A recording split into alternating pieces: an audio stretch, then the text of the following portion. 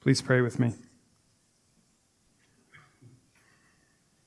Father above, I pray that we would see your Son's ministry on our behalf. And I pray that in seeing it, our faith would be strengthened, our love kindled, and our desire to follow you would be inflamed. Amen. So we are moving out of James today. For the next 7 weeks or so, the lectionary readings, the epistle readings in the lectionary will have us in the book of Hebrews. And so we're going to actually be tracing the book of Hebrews together. We're going to be staying in it for a couple of months. My encouragement to y'all is to actually take these 2 months to meditate on the book of Hebrews in your own life. It's a book worth spending 2 months on. It's a beautiful book. It's perhaps the most Jewish book of the New Testament.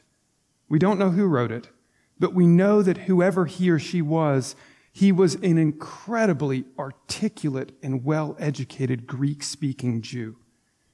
Its Greek style is by far the best of the New Testament. It's absolutely exquisite. But what surpasses even its style is its theological depth and richness. The author was absolutely fluent in the Old Testament, and the book itself is a prolonged meditation on Leviticus and Psalms particularly. The author looks at these 2 books and sees them again through the life of Jesus and exposits the scripture for his congregation. Like I said, we don't know who wrote it. People have put forward the name Barnabas. It makes sense. People have put forward the name Apollos. This makes sense as well. People have put forward the names Priscilla and Aquila, the couple who taught Apollos. Makes sense as well. We don't know. We do know, though, that it was written to a congregation who, in the words of one commentator, was experiencing a crisis of faith and a failure of nerve. And that is going to be the key for us as we step into this book. The fact that the congregation was experiencing a crisis of faith, a failure of nerve. This particular book is basically a sermon encouraging them to keep the faith, to persevere, to hold fast. In order to encourage them, the author meditates on who Jesus is as the Messiah, particularly what it means that he is high priest and what it means that he is ruler of all.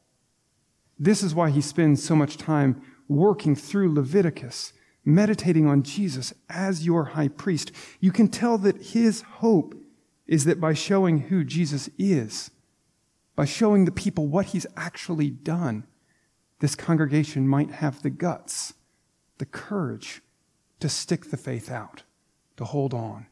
He's hoping that they will see Jesus in his glory so that they hang on in a tough time. His call, effectively, cling to the ministry of Jesus. Cling to what he has done for you. And that is going to be an important point for us.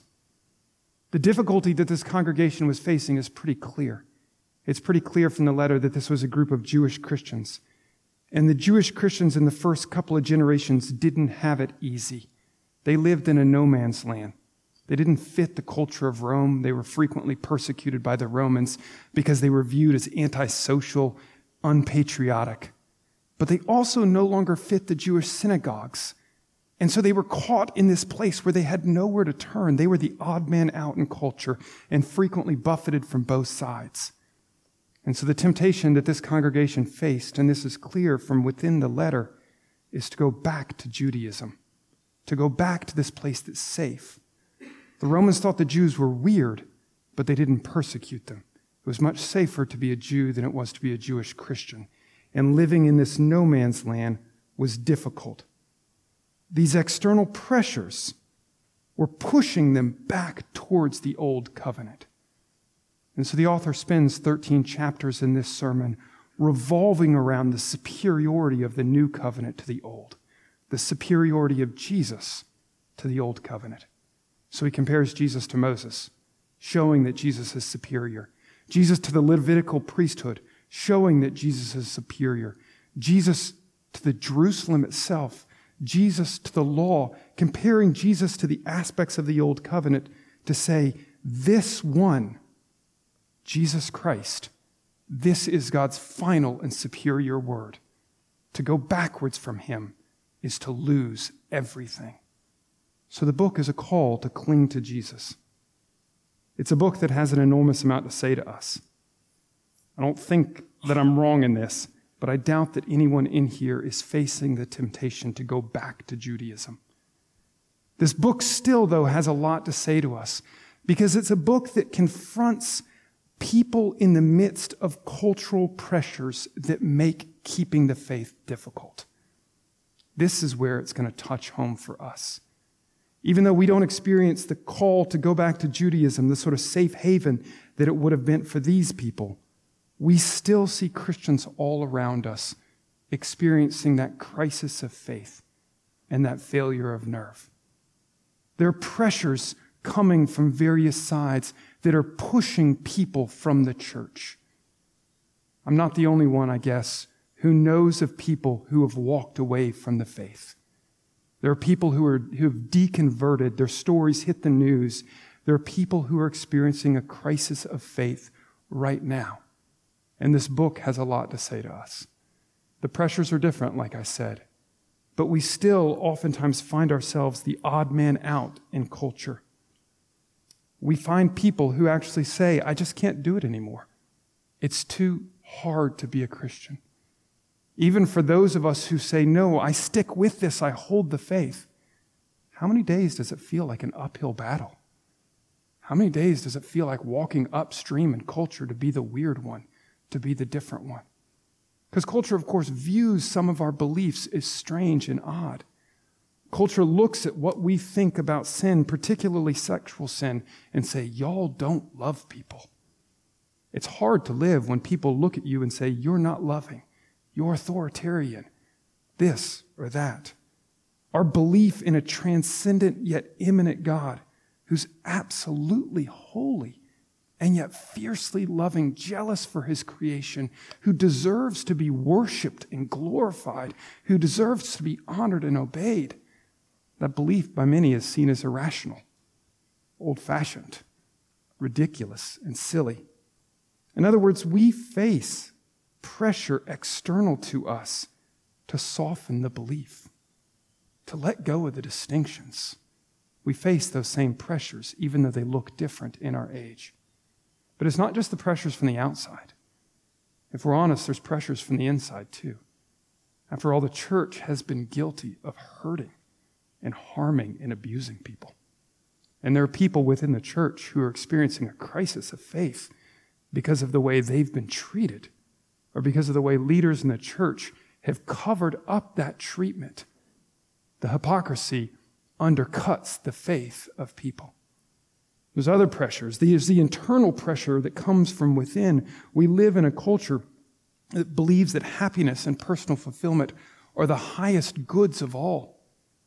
It's actually easy for Christians even to let that desire to be fulfilled and to be happy creep above God on the priority list.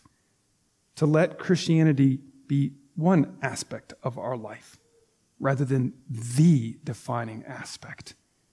And in that moment, it's easy for us to begin to distort the faith, to create a false God, a God who might be therapist or benefactor, but who hardly has the right to command absolute obedience on our life. My point, and I could go into other ones, but my point is we have pressures around us and within us that make it difficult to keep the faith. We have Christians around us who are experiencing that crisis of faith, that failure of nerve, whether it's because of the disaster in their own families or in their churches or just their own struggles. There are people all around us going through this.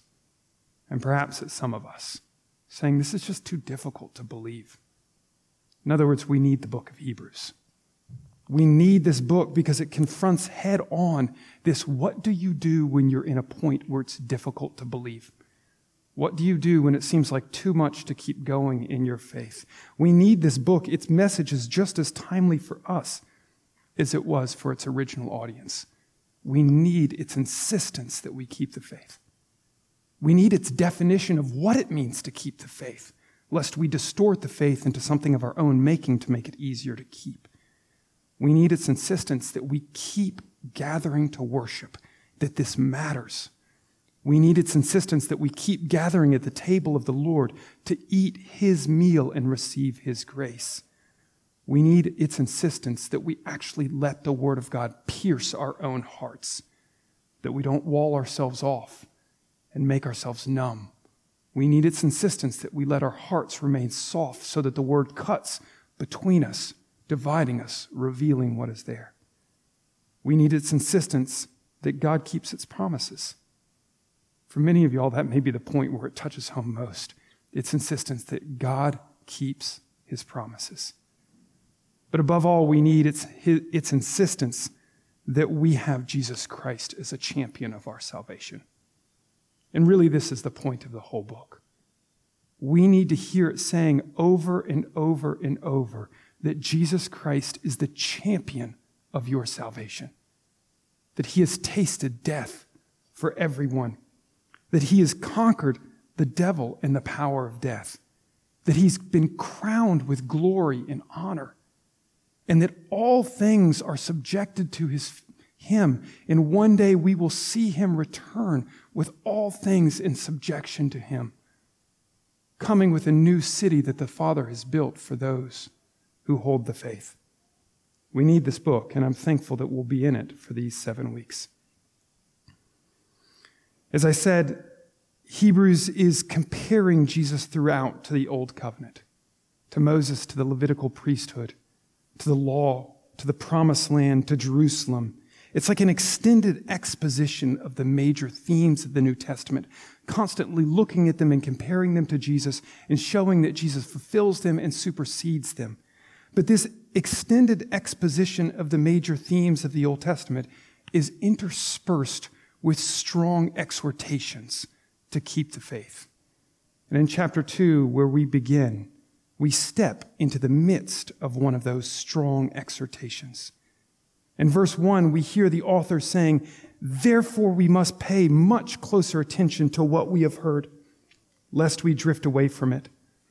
For since the message declared by angels proved to be reliable, and every transgression or disobedience received a just retribution, how shall we escape if we neglect so great a salvation?" He compares the word of God given in Jesus, the gospel, to the Old Testament law. And if you miss the reference, it's because we're unfamiliar with the Jewish belief that the law on Mount Sinai was mediated between God and Moses by angels. You'll be forgiven if you've never heard this. It's an obscure old Jewish belief. It shows up 3 times in the New Testament and 3 times in these sort of oblique references. There were angels present on Mount Sinai. Moses says that in Deuteronomy. One of the Psalms says that. Both the writer of Hebrews and Paul make mention of the fact that it was angels who were actually acting almost as intermediaries between God and Moses in that moment, helping Moses understand what's going on, giving the law to Moses from God, translating as it were. And so you'd be forgiven if you'd missed the reference here that this thing given by angels, declared by angels, refers to the Old Testament law. But his comparison is pretty obvious. If in the Old Testament law somebody who rejected it received punishment, we have a greater thing than the Old Testament law. So what do you think happens if you reject that? His comparison, the exhortation is clear. This is greater than the Old Testament law. Therefore, you have to pay even more attention to this than they were required to pay to the Old Testament law. Cling to the gospel. The exhortation is brief, but it's clear. In verse 5, he actually steps back into an exposition of Scripture. We didn't read chapter 1, but throughout chapter 1, the writer had been concerned to show that Jesus was superior to angels. Now, y'all probably go, that's weird. Why does he need to show that Jesus is superior to angels? Of course he's superior to angels. But there was a belief running around in the first century in Jewish quarters, particularly associated with the community at Qumran. There was a belief running around that in the new kingdom, the whole thing would be subjected to the rule of one chief angel, that an angel would sit at the top of the heap. And so the writer of Hebrews opens in chapter 1 with this clear word that the Son, the Messiah, is superior to angels. In other words, the Messiah is at the top of the heap. And this belief that things would be subjected to a ruling angel is why he goes to great pains in verses 5 through 9 of chapter 2 to say, no, things have been subjected to Jesus Christ. He is superior. He offers proof of the fact that all things will be subjected to him in this. And his subtlety is actually hard for us to follow at times, his exposition of Scripture. But he takes Psalm 8, the one that we prayed together this morning, and he said there's 3 movements in Psalm 8. There's a movement of God making man lower than the angels. And then there's a movement of man being crowned with glory and honor.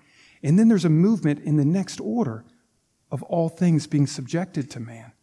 And he takes these in a linear fashion and he says, look, we've seen 2 of the 3 happen.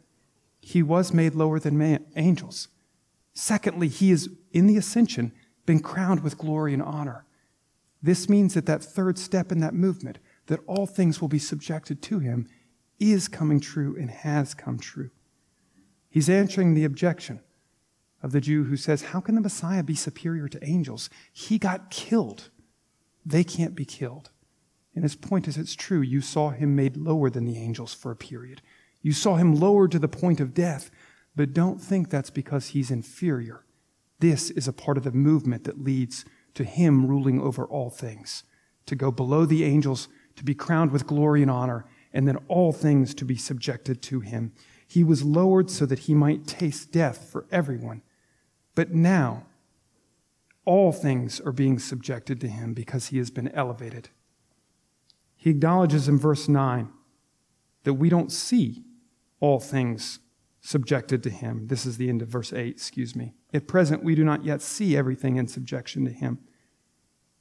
Life is still difficult. Things feel out of control. We don't see everything subjected to him yet. But the proof is from Psalm 8. If the pattern is lower than the angels, crowned with glory and honor, all things in subjection to him, the order Psalm 8 presents it. And if we've seen the first 2 filled, we can bank on the third. Remember, Hebrews is a book about God keeping his promises. And his point is that all things are being subjected to him. It is true because we've seen the first 2 parts fulfilled. In verse 10, he takes the fact that Jesus is lowering, that he was made man, that he suffered, that he tasted death. He takes that and he begins to develop it as the theme of the next section. And this is actually where I want to dwell. If I've gone quickly thus far, forgive me, but it's only so that I could have a few minutes to linger in these verses. If you have questions about the preceding points, don't hesitate to ask. His lowering to the point of death, his suffering, this becomes the theme of verses 10 through 18. Commentaries call this something like the solidarity of the Messiah with mankind. This little passage, the solidarity of the Messiah with mankind. And it's actually a good title. If you look at verse 11a, it says, he who sanctifies and those who are sanctified all have one source. One source. Mankind. He comes from the same stock as us. If you look at verse 14, it says, since therefore the children share in flesh and blood, he himself likewise partook of the same things. Again, the solidarity of the Messiah with mankind. He partook of our flesh and blood. If you look at 17, therefore he had to be made like his brothers in every respect. Again, the solidarity of the Messiah with mankind, made like us in every respect. And in verse 18, for because he himself has suffered when tempted, he is able to help those who are being tempted.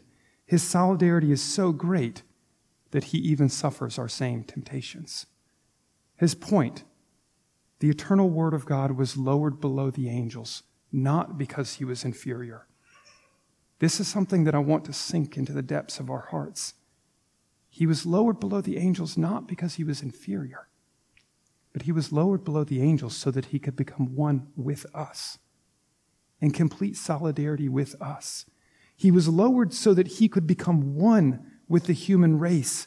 And the result of him becoming one with the human race is the fact that, and this is verse 11, he's not ashamed to call us brothers. He becomes one with the human race so that he would not be ashamed to call us brothers and sisters. Imagine that. Imagine that the Lord is not actually ashamed to call you brother, you sister. Imagine that he looks at you and he says, I delight to call you brother and sister. This is the result of him becoming one with the human race, is that he can look at us and he can say, I delight to call you my brother. There's no gap between us. There is no distance between us. There is no, I am better than you. I delight to call you my brother. That's the result of him becoming one with the human race. In verse 14, he gives another result of him becoming one with the human race, and that is that he actually could partake of our death. Unless he became one with us, he could not partake of our death. But he came and became one with us so that he could partake of our death. And when he partook of our death, when Satan applied the power of death to the Son of God, it broke. He came to partake of our death, to break the system of death, to break the power of death. In verse 17, we see another result of him becoming one with us, so that he might become a merciful and faithful high priest. He did this so that he could become our high priest. And in verse 18, we see another result, that because he became one with us in our temptation, he's able to help those who are being tempted. I want to slow down just enough for y'all to hear the emphasis of the author. Because Hebrews wants you to see that the Lord Jesus was made lower than the angels. He went to the very bottom of the heap. But he went to the very bottom of the heap. He went to our station. He went to our nature. He became like us in every respect, not because he was inferior, but he did it for our advantage, so that he could call us brother and sister, so that he could actually break the bondage of death over us, so that he could be high priest to us, so that he could help us in our temptation. He was lowered, but he was lowered for us. The whole section in verse 10 begins with a beautiful phrase. It says, for it was fitting that he, for whom and by whom all things exist, and bringing many sons to glory, should make the founder of their salvation perfect through suffering. It was fitting. I love this. It was fitting that God would do it this way. It fit his character. It fit his desires. You know, when someone does something that's exactly in their nature, and you say, of course they did that. It's just like them to do it that way. That's what he's saying about God. It was just like him to do it this way. Remember the story that we just told? That he was lowered to the very bottom so that he could become one with us. And the writer's saying, it was just like God to do it that way. It was just like him. I mean, that's the way he works. He sees humanity down on the bottom of the pit, corrupted, full of sin, and all sorts of mess, completely devoid of everything good, and under the penalty of death. And he says, and it was just like God to say, I'm going to jump down in that pit with him. I'm going to go down to the bottom. It was fitting that he would do it. It was beautiful. It was just like God. There's so many things that we could dwell on here. The fact that he desires to lead many sons to glory. This is beautiful. That description in Psalm 8, going down to the bottom, being elevated with glory and honor, and going up in subjection, all things under him. That's not just about the Messiah. That's the path for all of humanity who follow the Messiah. There's so many things. Leading many sons to glory is what he says. We could dwell all over the place here. But lest I keep you all day, I want to sort of rein myself into one particular phrase. And it's the one that I want to close with. It's the phrase that it was fitting. It was fitting that God make the founder, the pioneer, the champion of their salvation perfect through suffering. It's the phrase, make him perfect through suffering, that I want to end with. It wasn't that Jesus was imperfect. It wasn't that he was incomplete. God, who knew no suffering, God is devoid of suffering. He's perfect in and of himself. There is no incompleteness. But the God who is perfect and absolutely perfectly complete in all things said, I will fill myself up yet still more. I will perfect myself yet still more. In Jesus Christ, I will add something to myself that is not previously known. And what did he add to himself that was not previously known? Suffering. Can you imagine that? The God who knows no lack, who is perfect, absolutely complete, says, I will add something to myself that I have not previously known. And what does he choose to add? Suffering. Jesus was made perfect, made complete in suffering. Into the heart of God was brought the suffering of humanity. He made himself perfect in suffering. The God who lacked nothing, who had all things, said, I would take one more thing, and I will hold yet one more thing in my heart. And it is your suffering that he said I would take into my heart. The beauty and the power of this phrase is astounding. He became perfect and complete in suffering. There's more actually going on in this phrase. I said at the beginning that the writer of Hebrews is one of the most sophisticated writers in the New Testament, absolutely beautiful in his style and absolutely fluent in the Old Testament. And every single phrase has layers upon layers. And even below this layer of God who knew no lack, filled himself up still more with our suffering in Jesus Christ, even below that, there is a deeper layer going on. Because Hebrews is a meditation on the book of Leviticus. The entire book revolves around the Day of Atonement, as it were. Jesus is our high priest, cleansing our corruption. It's a meditation on the book of Leviticus. And in the book of Leviticus, this word, to be made perfect, is the word they use for ordination. It's startling. You can go back and look at Leviticus 8, a couple other places. The word for a priest being ordained in Leviticus is to be made perfect. He goes on in this passage to talk about Jesus as high priest, and so it's not a stretch to know he's referring to Jesus' ordination ceremony when he says he was made perfect through suffering. He actually comes back and he emphasizes the exact same point in chapter 5, again talking about Jesus as high priest and talking about his being made perfect through suffering. He's talking about his ordination ceremony in the language of Leviticus. He's saying, in light of Leviticus, it was fitting that God would ordain him as high priest through suffering. The path for his ordination was to walk through suffering. The requirements for his ordination were to walk through our suffering. This is something that I actually want to end with and just meditate on for a moment. You can ask anyone ordained in the Anglican Church that the path to ordination is long and difficult. Michael's is next week. It's a long path. There's a lot of steps. But I can tell you this much. I didn't have to suffer all the sufferings of humanity to get to this point. That was not the path laid on my shoulders to be ordained. The path laid on the shoulders of the Son of God to get to the place of his ordination was to walk through the full scope of humanity's sufferings. This was the route, the path that he took, was to walk through the sufferings of humanity. And because he took that path, the Father ordained him as high priest for us. To be your priest, he walked the path of suffering. To be high priest for you, he walked through all of the tears and the pain that the world has produced. He was willing to let all of the suffering, all the pain that the world has created, invade his heart. He went through that so that he could stand before the Father on your behalf. Because this is, of course, what a priest does. Stand before God on behalf of others. And then the point that the writer of Hebrews is making is that he, to stand before the Father on your behalf, walk through the veil of suffering, walk through the shadow of death.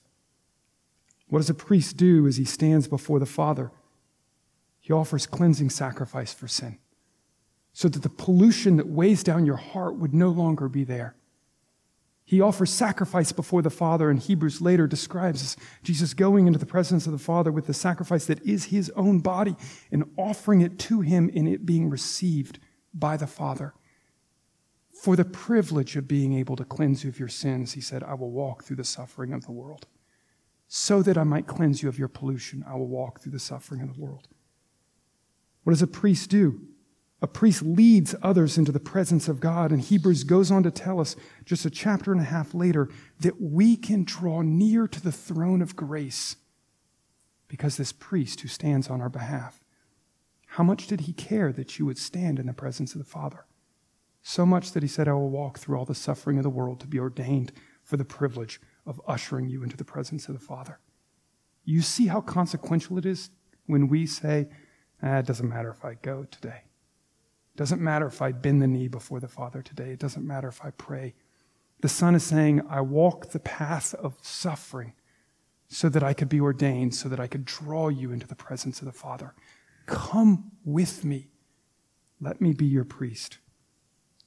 We'll find out later that we actually come into the presence of the Father through the torn veil that is the very flesh of Jesus Christ. This is the gate, the entryway. He goes as our priest so that we would be led to glory. This is what the priest wants, is to usher us all the way to glory. All this and more, Hebrews tells us, is what our priest does. There's one role, though, that I want to close with. One more role that the high priest takes. One of the jobs of the high priest is to intercede for his people. This is what a priest is called to do. In Hebrews 7:25, we actually hear the phrase that Jesus lives to make intercession for us as our high priest. The high priest intercedes for his people. That means that Jesus, as we speak, is actually interceding for you. He's actually praying for you right now, interceding for you on your behalf. In the great struggles of life, he is actually praying for you. And the great points of failure and collapse, he is actually interceding for you. In your weaknesses, in the places of frustration and even self-loathing, he is interceding for you. Jesus, as our priest, is actually sitting there praying for you as you stumble or even run headlong into sin, pleading and interceding on your behalf. And again, going back to that phrase, made perfect, being ordained. For the very privilege of praying for you, he was willing to walk through the path of suffering. Is this not a beautiful ministry? Is this not a powerful ministry? We spent the last few weeks in James. And in James, we heard that the prayer of a righteous man accomplishes much. There has never been a righteous man like Jesus Christ. If the prayer of a righteous man accomplishes much, imagine what his intercession will accomplish on your behalf. It may not come as fast as you want. God's time is not our time. But his prayer will not fail. He walked the path of suffering so that he could intercede on your behalf as high priest, and his prayers are never unanswered. They never fail. And so as you hit moments where you say, this is just too much. Life is too overwhelming. I can't keep going. Remember that your priest is praying for you. And remember that his prayers will never fail. Remember that he was willing to walk the veil of suffering for the very privilege of praying those prayers for you. And let that strengthen your faith. Amen.